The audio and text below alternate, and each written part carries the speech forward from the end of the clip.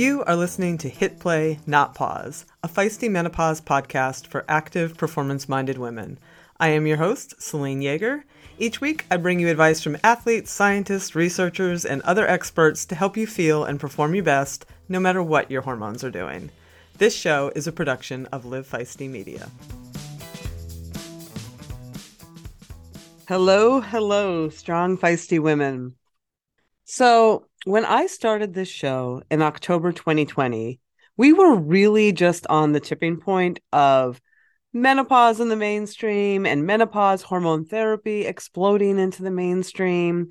And women were just getting the news via books like Estrogen Matters by Avram Blooming and Carol Tavris, who were both on the show early on, that hormone therapy was largely safe and women should be offered it when they reach the menopause transition.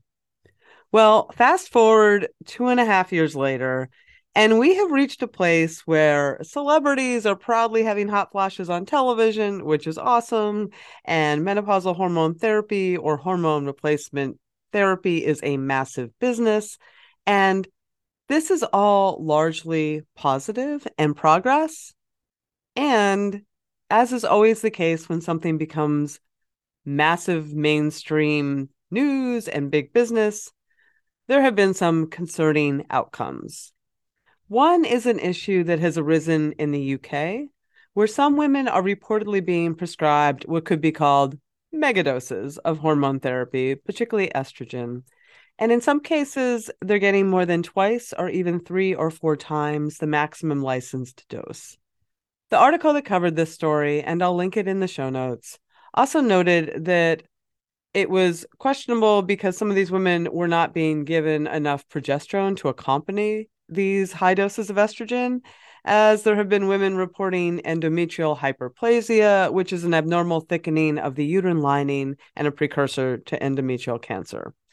And the whole thing has been concerning enough that there was a joint safety alert from the British Menopause Society, Faculty of Sexual and Reproductive Health Care, Royal College of General Practitioners, Royal College of Obstetricians and Gynecologists, Society for Endocrinology, and the Royal College of Nursing Women's Health Forum, all getting together and basically stating, we are aware of increasing numbers of women being initiated on high doses of estrogen, which exceed the product licenses, not in line with any clinical guidelines.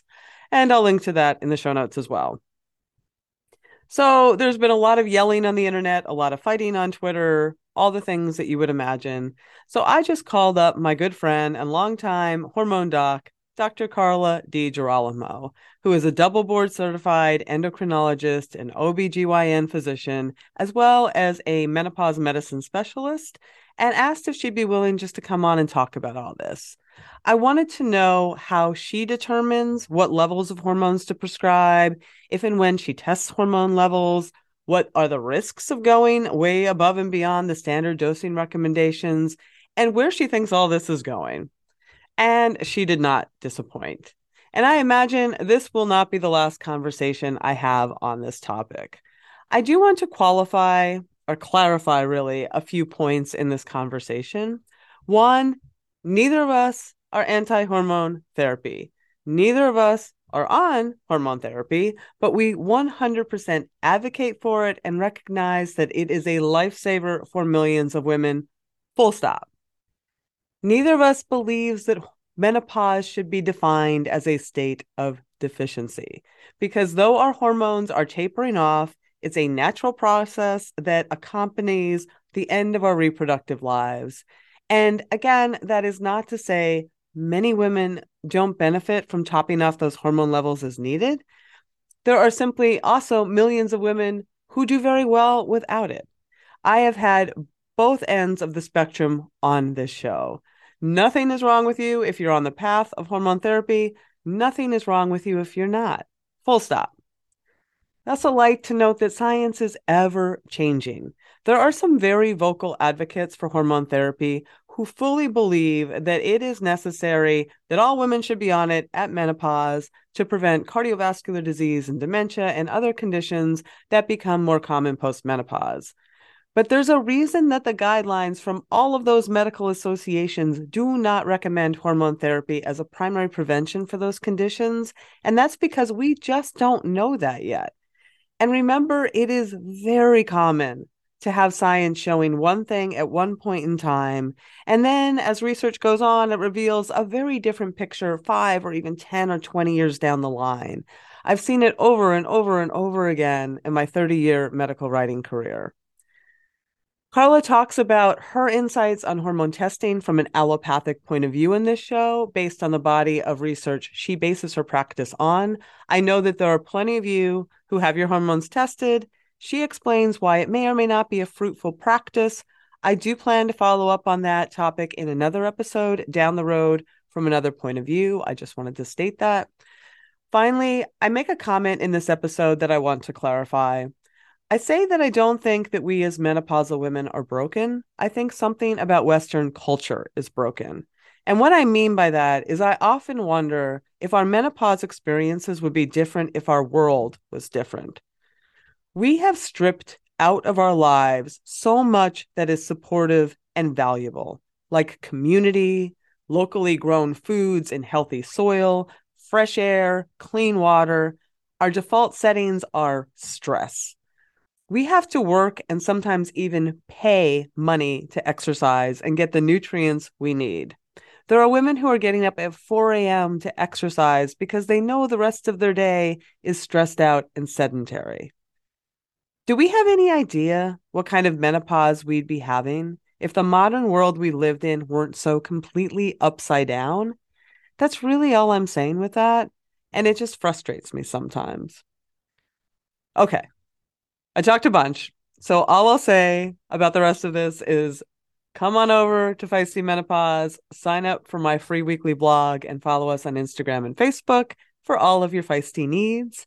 And a very quick thanks to Previnex for their longtime support. I got a couple of reviews that were just too good not to share. Both are about Joint Health Plus, which is a product I swear by. One woman says, after a couple of weeks of taking this, my wrists stopped hurting doing handstands, and I noticed improved flexibility, which is awesome. I can't do a handstand with or without it. And another, I've been taking Previnex Joint Health for over 2 weeks and can feel the difference. My knees are less stiff and achy. Ran a half marathon this past weekend without knee pain. I've had steroid injections and gel shots and did not get the relief I am getting with Previnex. Amen and amen. All right, just a few words about those awesome sponsors, and let's get on with the show. Good sleep. The one thing that sets you up for a great workout and a good day is quality sleep. We talk about it all the time here on the show, which is why I'm stoked to have Lagoon Sleep as a new sponsor. Because one of the most overlooked tools in a great sleep toolbox is the thing you literally rest your head on 8 hours a night, your pillow. A quality pillow is everything. Otherwise, you end up tossing, turning, punching, and folding your pillow, waking up with neck pain, and all the stuff that happens when your pillow doesn't meet your personal comfort needs. Say hello to the most comfortable sleep you've ever had with Lagoon. They start you out with a 2-minute personalized pillow quiz and then pair you with your perfect pillow. I got the Otter, a cooling adjustable pillow that is perfect for side sleepers who run warm at night like I do.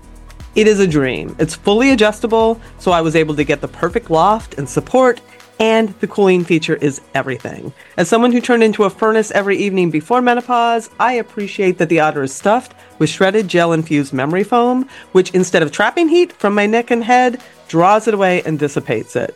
It's truly delightful. I'm a good sleeper, and Otter's taken it to the next level with both support and cooling. Put my head down, good night Irene. My Oura Ring confirms what little tossing and turning I was doing is gone. The beauty of the pillow quiz is you can get the perfect pillow that you need to and make your sleep the best sleep you can have. Go to lagoonsleep.com/hitplay and take the 2-minute quiz to find your perfect match, and then use the code HITPLAY, all caps one word, for 15% off your first purchase. Sweet dreams.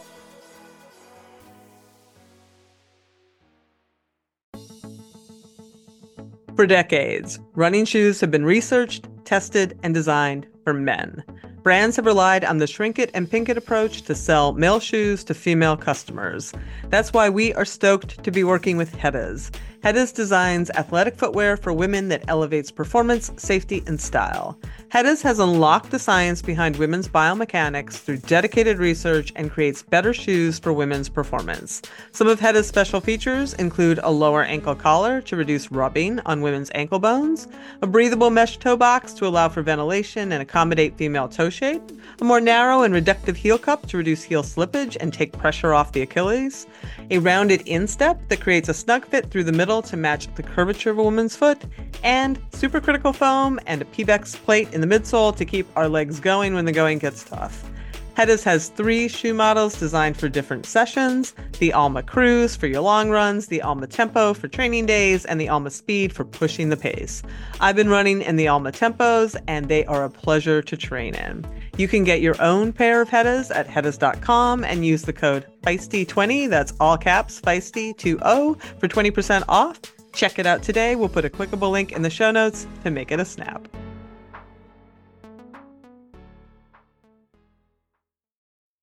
Musculoskeletal health is everything during menopause.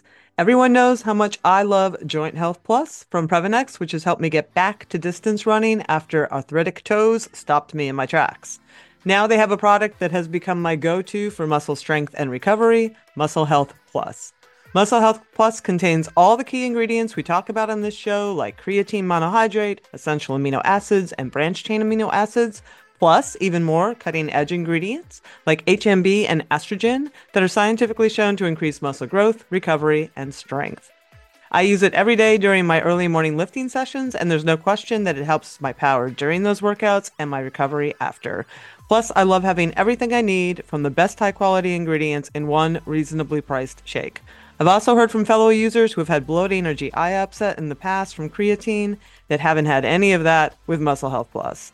I make my shake with almond milk and espresso, but it's also good with ice cold water, which makes the flavor really pop.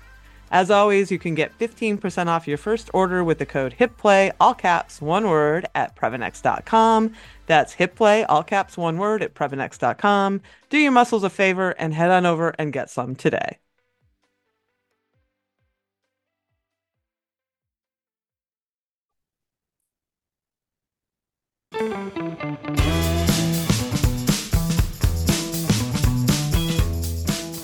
All right, Carla, this is number 4 for you on HipPlay.com. It was a trifecta. What do we call a 4?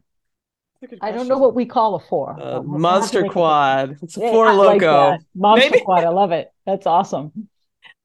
Anyway, I'm so happy that you came on here. Like we were talking a bit before I hit record, because I do think that this, initially I thought, oh, I'll just come and get some of your thoughts and I'll do a written post. But this really deserves a conversation. You know, this whole, my head is spinning with what has happened with the whole menopausal hormone therapy, hormone replacement therapy, whatever you want to call it, since I started this just 2 years ago. Yeah, it evolves so quickly, and there are so many dynamics surrounding that evolution. And then layer on top of that all of the cultural bias that's out there and how society portrays and sees menopausal women. And I mean, it's just it's complicated. It gets complicated more and more every day. Oh, that's such a good. We'll get into all that. Before we get into that, because we both have thoughts, let's get into some of the nuts and bolts. As I mentioned in my intro to this show, we're at this crazy place where, the royal governing bodies are like, please do not give women 4 times the hormone therapy dose, and you've got this clinic in the UK getting called out for giving super high doses of hormone therapy. So I actually was just like, okay, how do you decide the dosage for a woman who needs hormonal help in the menopause transition? Like, if I were to come to you, how do you decide what doses of what you're going to put me on? So a lot of it is first trial and error. You want to use the least amount that you need that's going to help the symptoms. The goal is to help the symptoms and to help her feel better and resolve her issues. And use the least amount of med to accomplish that goal. That is for, I mean, cost reasons, if nothing else, because, you're paying for high doses of medication, you're paying a heck of a lot more money than something low dose. So from a cost standpoint, it makes sense. From a physiology standpoint, it makes sense. You don't need to kill an ant with a cannon. So I start there. It's like, all right, what's the lowest dose that I need to help her with her problems? So, someone comes to me with hot flashes. Oh, I'm waking up. They're really disruptive to my life. She's early menopausal. I usually start with a 0.05 patch. That's it's not the lowest dose, but it's still a low dose that is maybe a third of the way up the scale. I usually start there because that's usually what takes care of it. And if she has any side effects, I might lower that dose down to the 0.0375. That's the lowest dose, I believe, that it comes in the Vivell dot. But that's how I decide. I go with what I know has worked in the past, and I use the lowest amount needed to take care of her symptoms.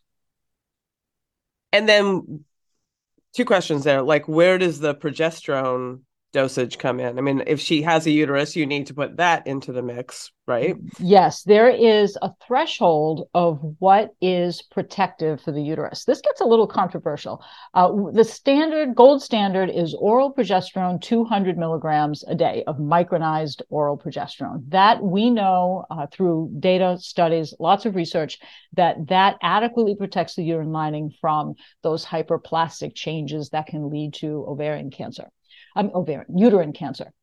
Now, many people have started using Mirena IUDs, and it's pretty well accepted that the Mirena IUD, that is different from the Skyla and the Kylena and the Liletta, because they're different doses of progesterone. But the Mirena is the highest dose one. That has been pretty well accepted to be uterine protective too. Even though an IUD is off-label, for that purpose, there is lots of data behind its safety, so it is also used. Other doses, like 100 milligrams of micronized oral progesterone, are not thought to be adequate to protect the uterine lining, and transdermal progesterone, unless it's part of one of the FDA-approved products, like the Combi patch, typically just independently prescribed, like the compounded progesterone transdermal is not typically enough to protect the uterine lining. So really with the progesterone, it's not so much what is the threshold dose to solve the symptoms, it's what is the dose required to protect the uterus, because that's really its main purpose. Although, are there, I hear in the group sometimes that when you talked about sleep and mood, like there is a symptom benefit there. Oh, there is. There absolutely is. There absolutely is. The reason why we don't titrate the doses to symptoms is because usually, they're on estrogen and you're giving it for uterine protection anyway, because they're taking estrogen. But like when I just prescribe progesterone independent of estrogen, I will dose it for their sleep or for whatever. I'll usually use either 100 milligrams or 200 milligrams. That's what it comes in. But I usually start with the 200, and if I have any side effects, I'll go down to the 100, because I find that the 100 oftentimes isn't sufficient. So that's why I start with 200, and that's just based on experience. And are there cases, and I'm guessing there are, where a woman doesn't need progesterone necessarily? She doesn't have a uterus, but you would give that anyway for those symptoms that we're talking about that might be helped by progesterone? If a woman doesn't have a uterus, then she doesn't need the progesterone for uterine protection. But it might be beneficial for her for sleep, and there's no harm in giving it for that. That's what I was asking. Absolutely, yeah. And you've mentioned side effects a couple of times, and I'm wondering what you're looking out for when you're, you said you would start me maybe on, the one estrogen patch and look out for side effects. What are you looking for? Nausea. That's a big one. A lot of people, I know a lot of the infertility patients that I prescribe estradiol patches for, and it's granted it's at a higher dose because it's for infertility types of protocols, but nausea can be something that people experience. With progesterone, there's a lot more side effects with progesterone. A lot of people have breast tenderness, bloating, sometimes weight gain. Mood. Mood, yeah, for sure. And sometimes mood with the estrogen as well. But typically with menopausal therapy, the doses are really low, and we don't usually see mood issues with the estradiol. But sometimes you can see it with the progesterone. When you first started talking, you said if someone is early menopausal, a lot of the women in this audience are also perimenopausal. And there's always that question about, should I, like, they hear from some practitioners that they should not or cannot be starting hormone therapy because they are not yet menopausal, but that's not necessarily true, right? No, that's not true at all. I mean, actually, perimenopausal women, we use birth control pills. And the reason we use birth control pills is because you're perimenopausal, right? That's the time where you've got the hormonal chaos going on and you've got wide fluctuations. And the way you tamper that down and tame those fluctuations is with a higher dose of estrogen than what you would be doing with menopausal hormone therapy. The menopausal hormone therapy doses are just, they're not even going to touch those fluctuations. So use birth control pills when they're still cycling, because easing up that chaos is what will help make them feel better.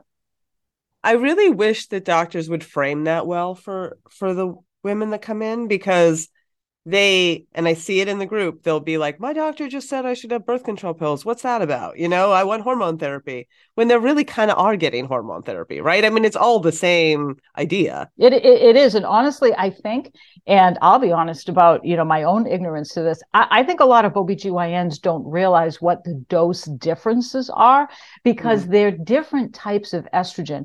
What you find in birth control pills is ethinyl estradiol. That's a more synthetic type of estrogen.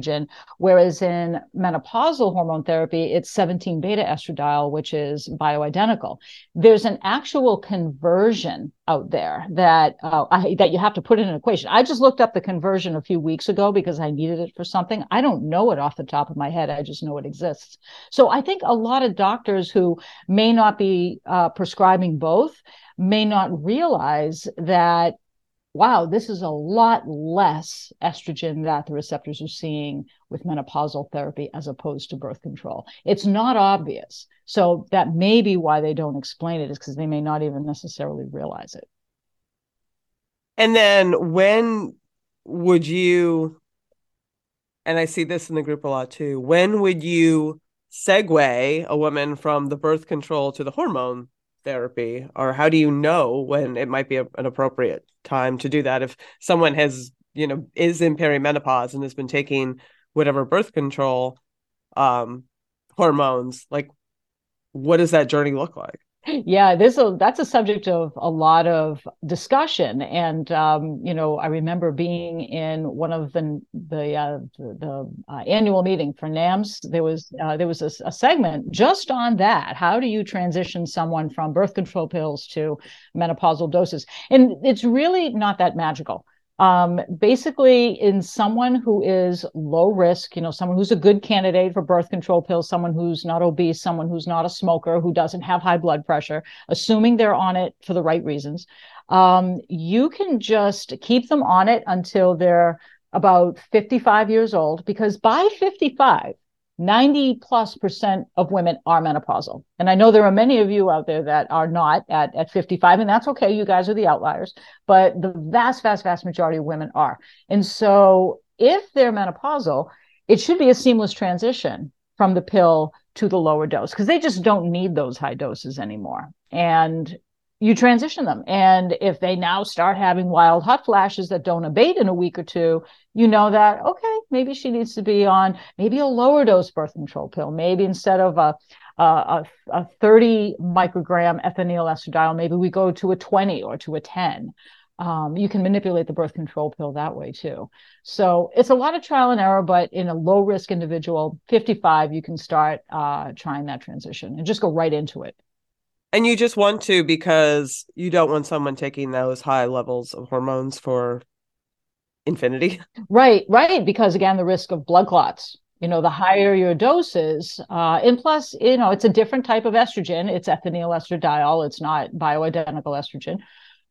So, you want to minimize risk, which is the reason why you would transition somebody. So who sets the upper limits of hormone therapy? Is that the manufacturers, and what is that based off of? I don't think any one individual or body will set an upper limit per se. Where doses come from is the medical literature. When there are studies out there, well, what doses were used on what types of women in the studies?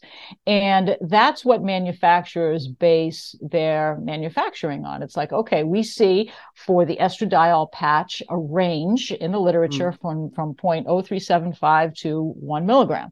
And so they have, different gradations, and you pick which one. But they determine based on what the literature shows of what the typical range is of what works and what has the desired effect. So it's a combination of research in the literatures, the societal guidelines, because we know that NAMS puts out, the hormone therapy position statements, and sometimes they talk about doses, sometimes they don't, but that collectively is what leads the manufacturers to create those different drug doses.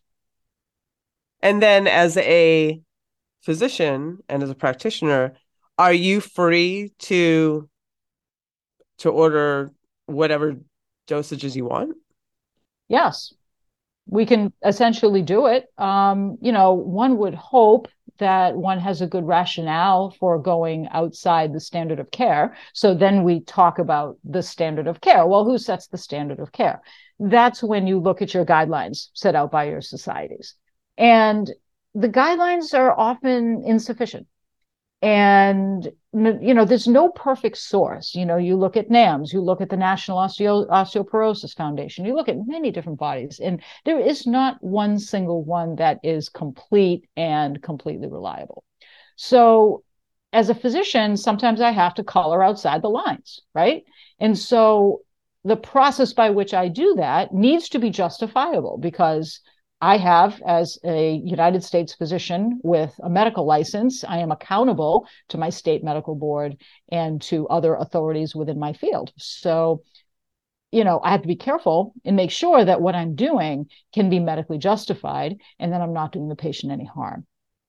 Yeah, and that is a big responsibility. So a couple of questions as we lead into this. We've been talking about the delivery methods of hormones, patches, creams. They seem pretty popular, and one of the arguments, and we're going to talk about these very high doses in a minute, but one of the arguments for them that I've seen is that you need to exceed the doses with transdermal because not all of it is absorbed. Do you have any thoughts on that? Like, is there literature on that? Well, I mean, to me, if you're using a vehicle that isn't being absorbed well by the patient, that maybe you should consider using another vehicle, rather than jacking up the dose. There are plenty of vehicles out there. There's transdermal patches, there's sprays, there's creams, there's oral, there's vaginal. There are lots of vehicles out there. So if you're giving a patient something that for whatever your good reasons are, you think she's not absorbing it, change the vehicle.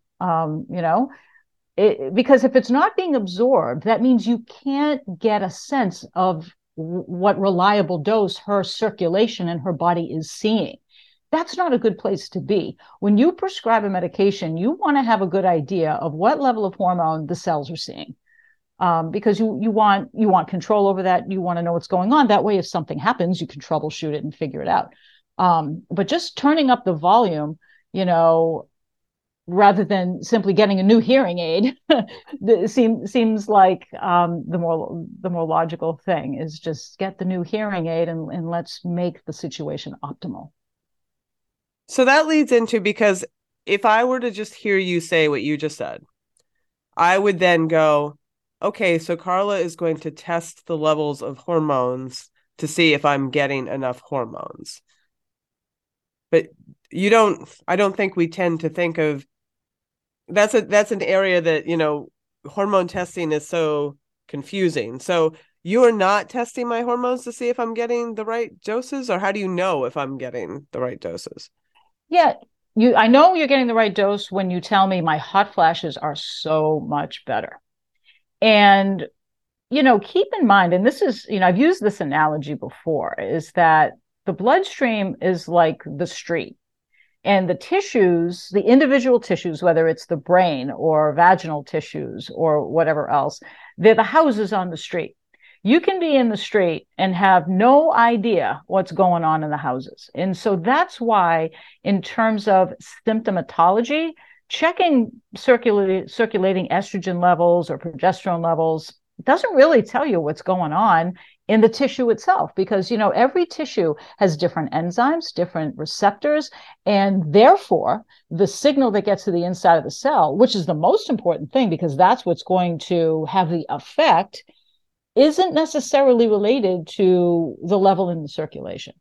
So that's why we don't measure it, because we know also in the literature that it's been shown many, many times that a woman's experience poorly correlates with hormone levels in the blood. Now, that doesn't mean I never check hormones. I just don't check them for the purposes of, okay, I'm giving her hormone replacement therapy, or I'm giving her hormone therapy for her hot flashes. Am I at an adequate dose? I don't need to check a level. I need to just ask her, how are your hot flashes? But if I'm giving somebody testosterone, I do need to check the level, because I do need to make sure I'm not overshooting the physiologic range, which could put her at risk for side effects. So it's a nuance, but there's a clear difference between the two. That makes 100% sense to me. Like that I do understand, because that physiological dose, I mean, we have some knowledge of what that looks like for testosterone, right? As far as like, don't do Yes. irreparable things. Yeah, you want to keep it in the normal range for a reproductive age woman. And in the standard assays in the United States, that's usually between 20 and 80. I think the units are nanograms per deciliter. When you start getting above 80 into the hundreds, where pellets usually will take you, that's when you can get the irreversible voice changes. That's when you can get male pattern baldness. That's where you may experience insulin resistance and other potential effects. So when I prescribe testosterone, I do like to keep it between the 20 and 80, because that's what's been the best studied from a safety standpoint. Right. And just to put a fine point on this, the idea of testing estrogen and progesterone for physiological levels or to balance them or all these things we're hearing, there really isn't a scientific basis for that, correct? There really is not in allopathic medicine. I can't speak to what the functional medicine docs and the naturopaths have for their rationale for doing this, because I'm Right, not. because they do it. They do. And Yeah. I'm not naturopathic trained, and I won't pretend to be. But what I can say is that in the literature that has been published within the scientific space, in that the allopathic medicine, that's the standard. That's an MD. That's a typical doc that you see. That's an allopathic physician. In our body of literature, there is no basis for checking hormones, because the experience really correlates very poorly with hormone levels. And like I said, the other point about testosterone, I'll go back to that. When we test for testosterone levels, I'm not testing for therapeutic effect. What I'm testing for is that I'm in a safe range. That's what the test is for. Whereas when naturopaths or other people test these hormones, they are testing for a therapeutic range. And that's what I think is unnecessary. It's therapeutic when the symptoms go away. Which sort of leads us to this, and you can read it in the it was in the Daily Mail, which got a lot of heat because people don't like the Daily Mail, but it's not the first time that this has been published in other places, that this clinic is saying, like, if you're not getting relief, we're just going to keep giving you more hormones. And they, what do we know about the risks of taking 2, 3, even 4 or more times what's the standard of hormone therapy? Assuming that the circulation and the tissues are actually seeing 3 to 4 times more, because we talked about the absorption issue. And again, we're turning up the volume, but not fixing the hearing aid. Who knows what the circulation is actually seeing? But if the circulation is seeing these higher doses, you're you're kind of out in no man's land. First of all, we know that there can be a dose response relationship between blood clots, pulmonary embolism, and hormone exposure. We know that exists. What I think is less clear is whether or not there's a dose response relationship between exposure and cancer risk. We know that the low doses associated with hormone therapy have a very, very, very, very, very, very small risk of breast cancer. It's like 10 and 10,000, 8 to 10 and 10,000, I think it is, from the Women's Health Initiative study. That's pretty low. And so people haven't really looked at, well, would a higher dose create a higher risk of cancer? When you have so few people getting cancer from menopausal hormone therapy, it's very hard to power a study to look at different doses of it. So we don't know if there's a dose response for cancer risk.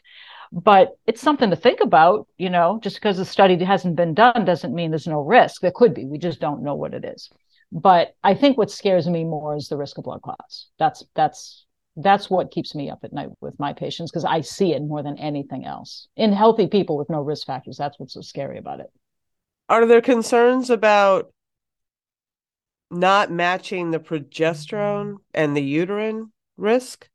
Yeah, because there was a question like because most of the dosing is going super high on the estrogen and not as much on the progesterone, and using sort of abnormal bleeding to see if we're at an adequate place for progesterone. So progesterone, I mean, if you're menopausal, you shouldn't be having any bleeding, even when you're on hormone therapy, because if you are having bleeding on hormone therapy, it means that there is something unstable in the uterine lining. When someone is on hormone therapy with adequate progesterone to protect the uterine lining is super, super, super thin. So you shouldn't have bleeding. If you do have bleeding, that means that something is making the cells in the uterine lining grow. You don't want that in menopause, because when stuff is growing in the uterus in menopause, that could mean that it's precancerous. So if one is having bleeding on menopause hormone therapy, they need to have an ultrasound of the uterus to measure the thickness of that lining. And if that lining is over 7 millimeters or so, they need to have a biopsy or a DNC or some test of the tissue that's in there to see if it's precancerous. But you don't use bleeding as a litmus test to see if you're having enough of one thing or another. You shouldn't be having any bleeding at all if you're on safe menopause hormone therapy. I think the issue was if you were talking about these superdoses of estradiol, then bleeding was an indicator if there was also enough progesterone to counter the the thing is, this is the other risk of super high doses of estrogen, is that you're going to cause overgrowth of the uterine lining and potentially a precancerous conversion. So, to counteract, Then you just turned up the progesterone? No, because you still have this proliferation that's going on in the uterine lining. The progesterone doesn't necessarily stop that until after a certain point. And again, we're getting beyond what's even studied out there. It protects the uterus from typical doses that has been used in the studied doses. But when you're so far off into left field, you're in a place that is beyond that of study. And if you're having bleeding, then that progesterone is not protecting the uterus, and increasing the progesterone may or may not continue to protect the uterus. And for me, I don't think I would want those high doses proliferating all those cells in my uterine lining. That's just not a safe situation. And you're out in no man's land when, you're saying, oh, well, just increase the progesterone. That hasn't been studied. We don't know if that's protective or not. Okay. That answers that question. Yeah. So where do you think I'm of so many minds on all of this, because we know that medicine traditionally, I mean, take the Women's Health Initiative study as an example of this. That research was not handled well. I mean, I won't say it was bad research necessarily, right? I mean, they were looking for something and they found something. The way that it was presented and the way that it was not, analyzed and all of that was the problem. Absolutely. And it threw giant wet blanket on the whole thing for decades. It's really problematic. So I am as someone who has been a medical writer swimming in PubMed since 1991, I am sympathetic to people who say we cannot wait for the medical system to catch up. I'm very sympathetic to that because man, in 1991, 94, I wrote a book called Healing with Vitamins that was all about antioxidants, and they were going to save everything, cancer, heart, you name it, and they ended up being kind of disastrous in the doses that people were saying, right?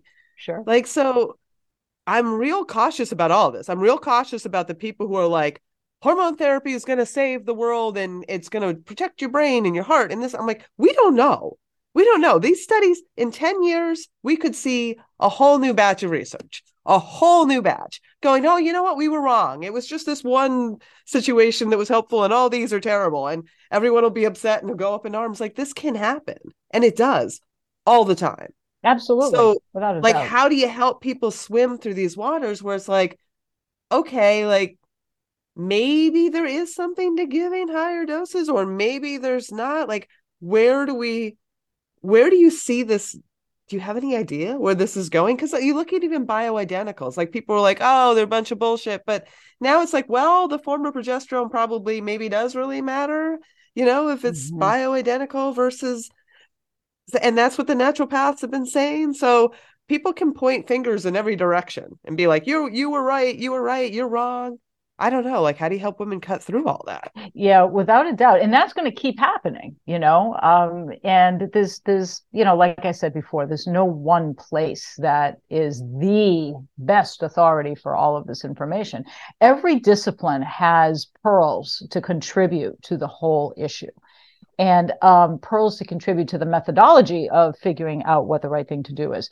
But I think what's important is the process. So for myself, if I'm going to, and I'll use the analogy again, if I'm going to color outside the lines, I need to check myself and say, why am I doing this? And is there any harm that can be caused by it?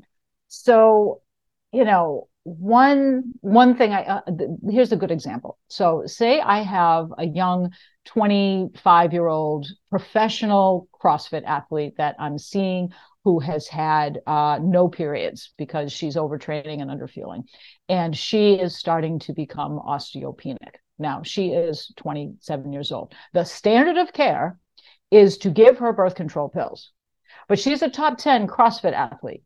She really doesn't want to be taking birth control pills because we know that can impair her performance. And when you're a world top 5, you need every edge you can get.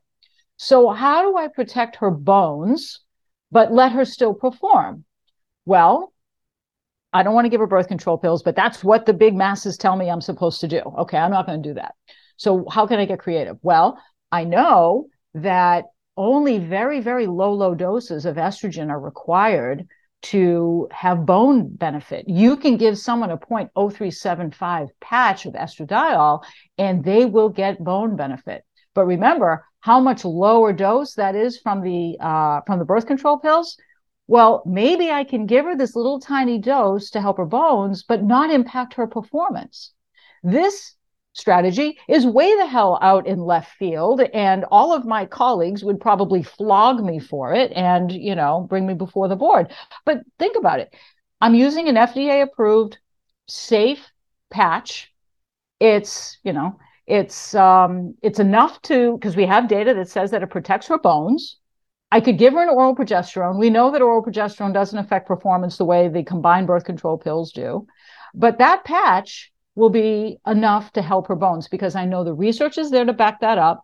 I'm not doing any harm. I'm using a safe and approved substance, and I'm just using it off label. So that's my process, and that's how I check myself. I got creative, but I got creative with things that have already been researched. They're pieces of puzzle on the table. I just made a new picture with it.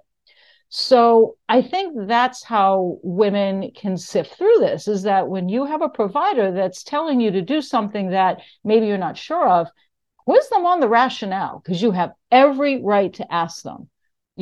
Basic things like, well, is this a medication that has been used before for this? Has it not?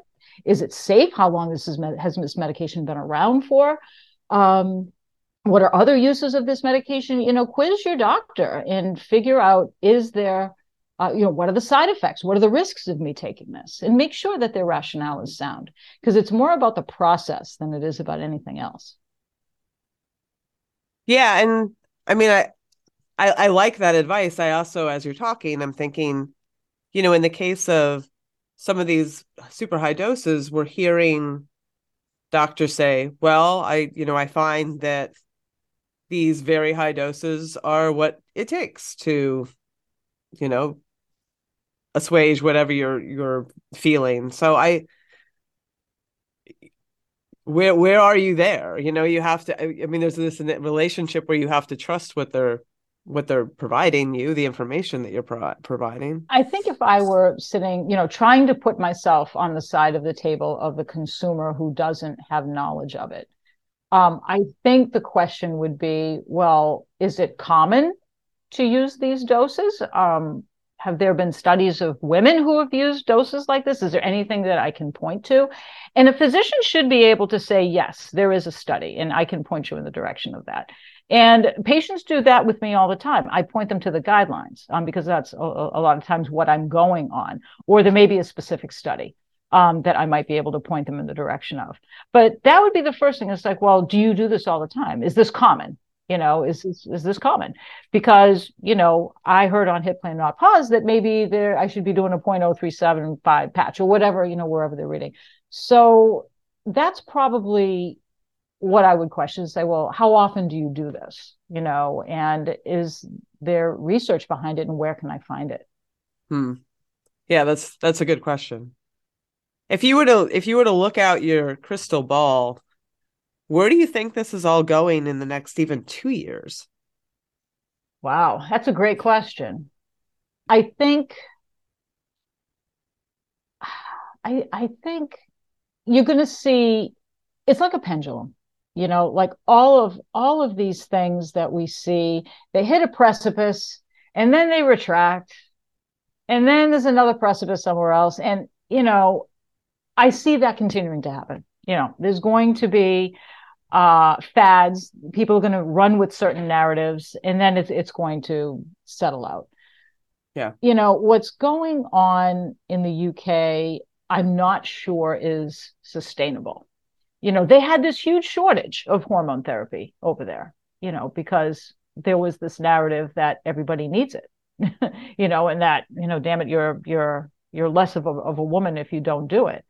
And so what happened is that you have people now getting this medication who don't really need it. And it's taking away from the women who really do. So, sometimes the conditions will dictate which way the pendulum swings.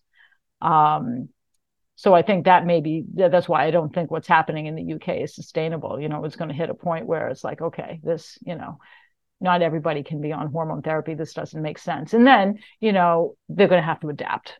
And, Yeah. they're just going to have to adapt to that because it's unsustaitable.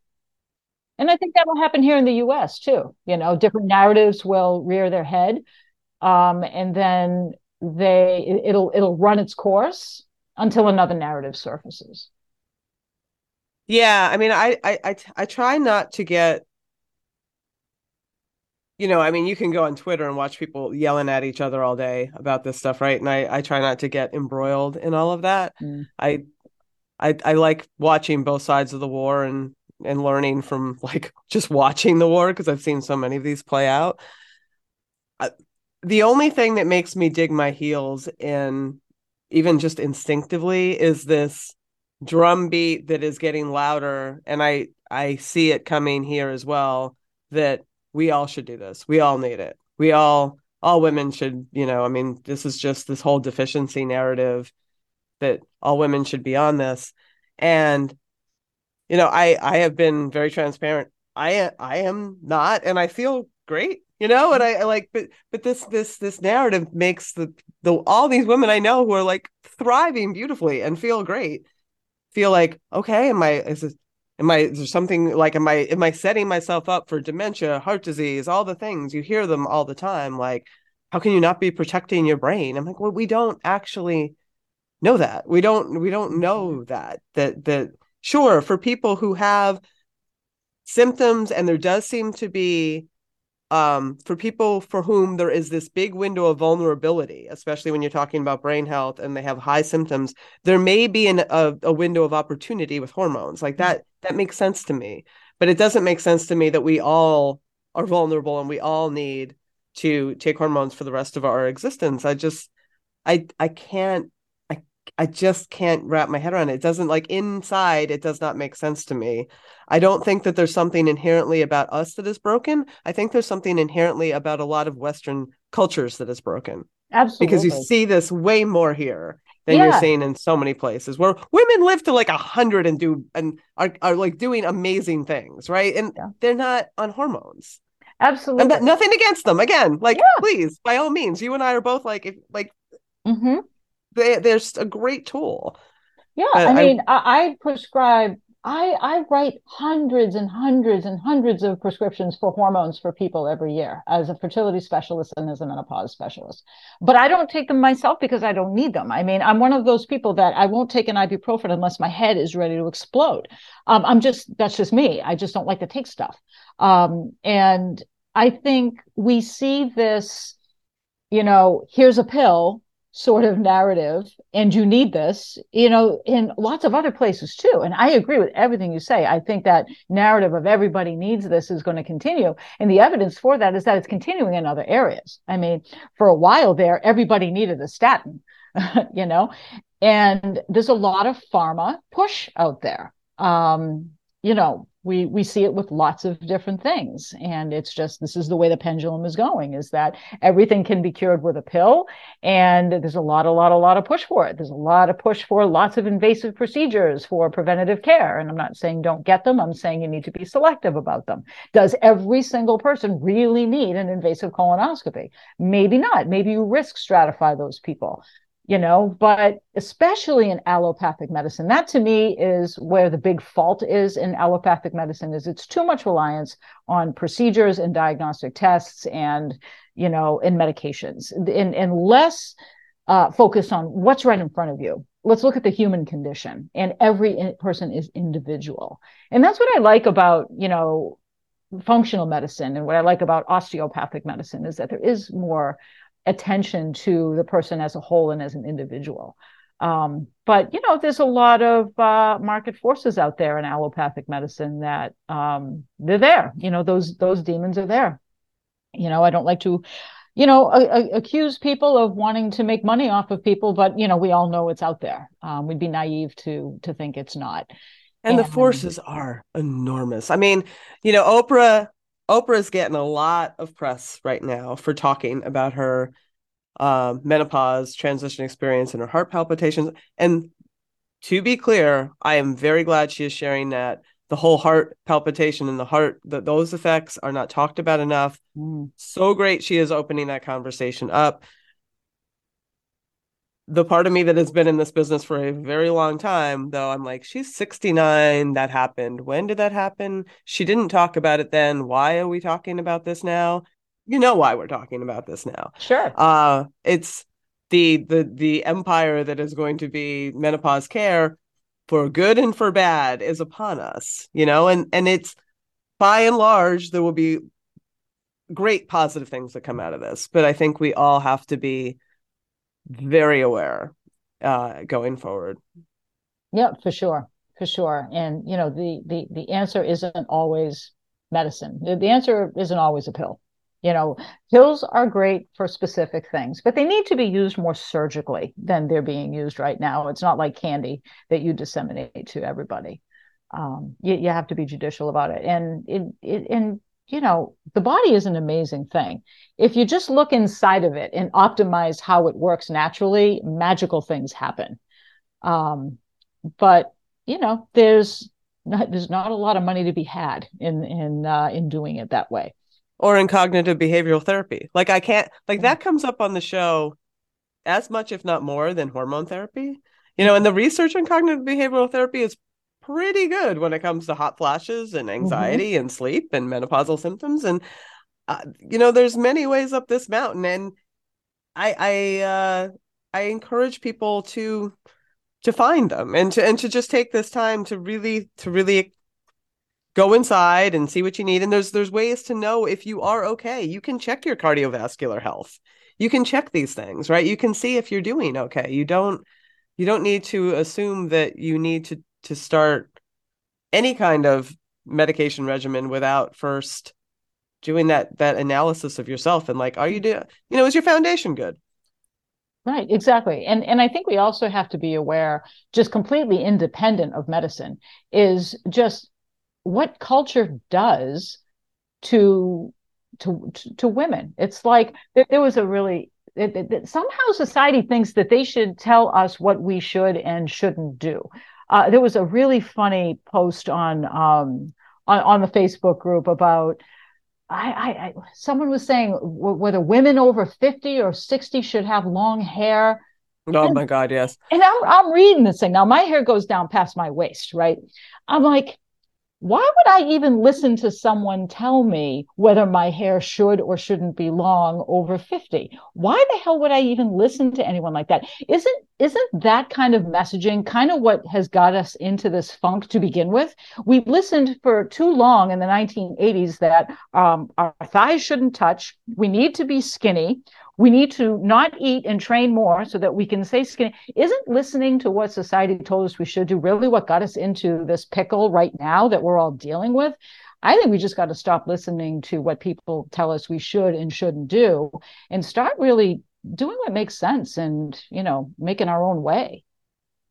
Amen to that. It's like the cosmopolitan do's and don'ts, like all of the things that we grew up with, like terrible pictures of women with bars over their eyes, like shaming them in magazines. Like that's what we grew up with, folks. And I, to your point, I think we just need to reject people telling us, like, you need to do this. You shouldn't do this.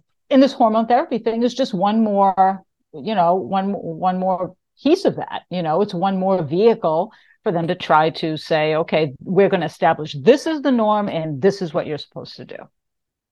Well, I think that covers the questions that I had. I'm very, very appreciative of you coming on and having this conversation. Every time we talk about hormone therapy, I'm a little clearer on it, just like because it is really confusing. I mean, there's so many pieces to it. There's so many forms and variations and dosages and outcomes that I think we're going to be well, probably this might not be the last conversation, but is there anything that we did not discuss that you think would be germane for people to know as this rolls forward, as the whole menopause hormone therapy conversation continues in the mainstream? Yeah, I think you do a better job than just about anybody out there of outlining this and giving it airtime and explaining it and having, other guests besides myself on here talking about all these things. I think that's fantastic. You're an awesome, awesome resource. I think the thing, we talked a lot about hormones and you're right, it is very confusing. I think for people listening, I would just say, put the hormones aside and think about the process that your physician is going through to make their recommendation. And this can be not just for hormone therapy, but for anything they're telling you you should put in your body. Is you want to know what makes sense for you. It's like, why are you, what is this medicine going to do for me? What are the risks? Is it commonly used? And do you have any research that can be an example for somebody like me that demonstrates the use for what you're recommending it for? Just those simple questions for your provider will keep them honest, not just about hormone therapy, but it will keep them honest about anything else that they're prescribing you for you to put in your body. Great advice for life. I'm going to leave it right there.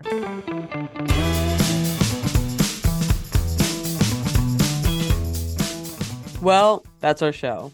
Come on back next week when I sit down with marathon swimmer Sarah Thomas, who holds the records for the first person to swim Lake Champlain, a feat that covered 104.6 miles in over 67 hours, and to do an English Channel four-way, which is, as it sounds, crossing the channel 4 times without stopping, a feat that took 54 hours, among other many insane swimming accomplishments. And she battled aggressive breast cancer at just 35 years of age. And now at age 40 is also in the throes of menopause. This was such an amazing and humbling conversation. I absolutely loved it, and I'm sure you will too. So come on back for that one. And until then, as always, stay feisty.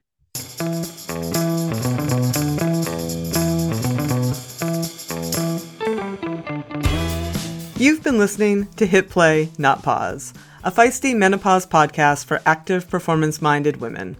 I'm your host, Celine Yeager. The show is edited and produced by the strong, talented, and amazing women at Live Feisty Media. Follow us on social media at Feisty Menopause, and please help us spread the word. Screenshot and share this episode on your social media channels with the tag @FeistyMenopause. Share the show with your friends, and please subscribe, like, review, and rate this show wherever you get your podcasts. Word of mouth and good reviews make it easier for other listeners to find. Thanks for listening, and as always, stay feisty.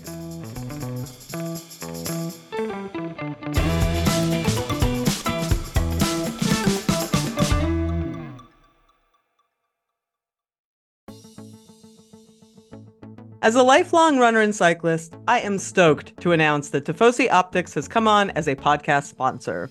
The beauty of Tifosi sports glasses is that they hit all the marks. They are shatterproof polycarbonate, so the lenses not only reduce glare, but also offer scratch resistance and complete eye protection. They stay put. They have little hydrophilic rubber nose pads that actually get more grippy the more you sweat, so they stay secure and don't slide down your face even when you're running in sauna-like conditions. No matter what sport you do, they have a shade for your activity, including tennis, fishing, pickleball, running, cycling, and just hanging out at the beach. And they are super reasonably well priced, which is very hard to find in a sea of overpriced eyewear.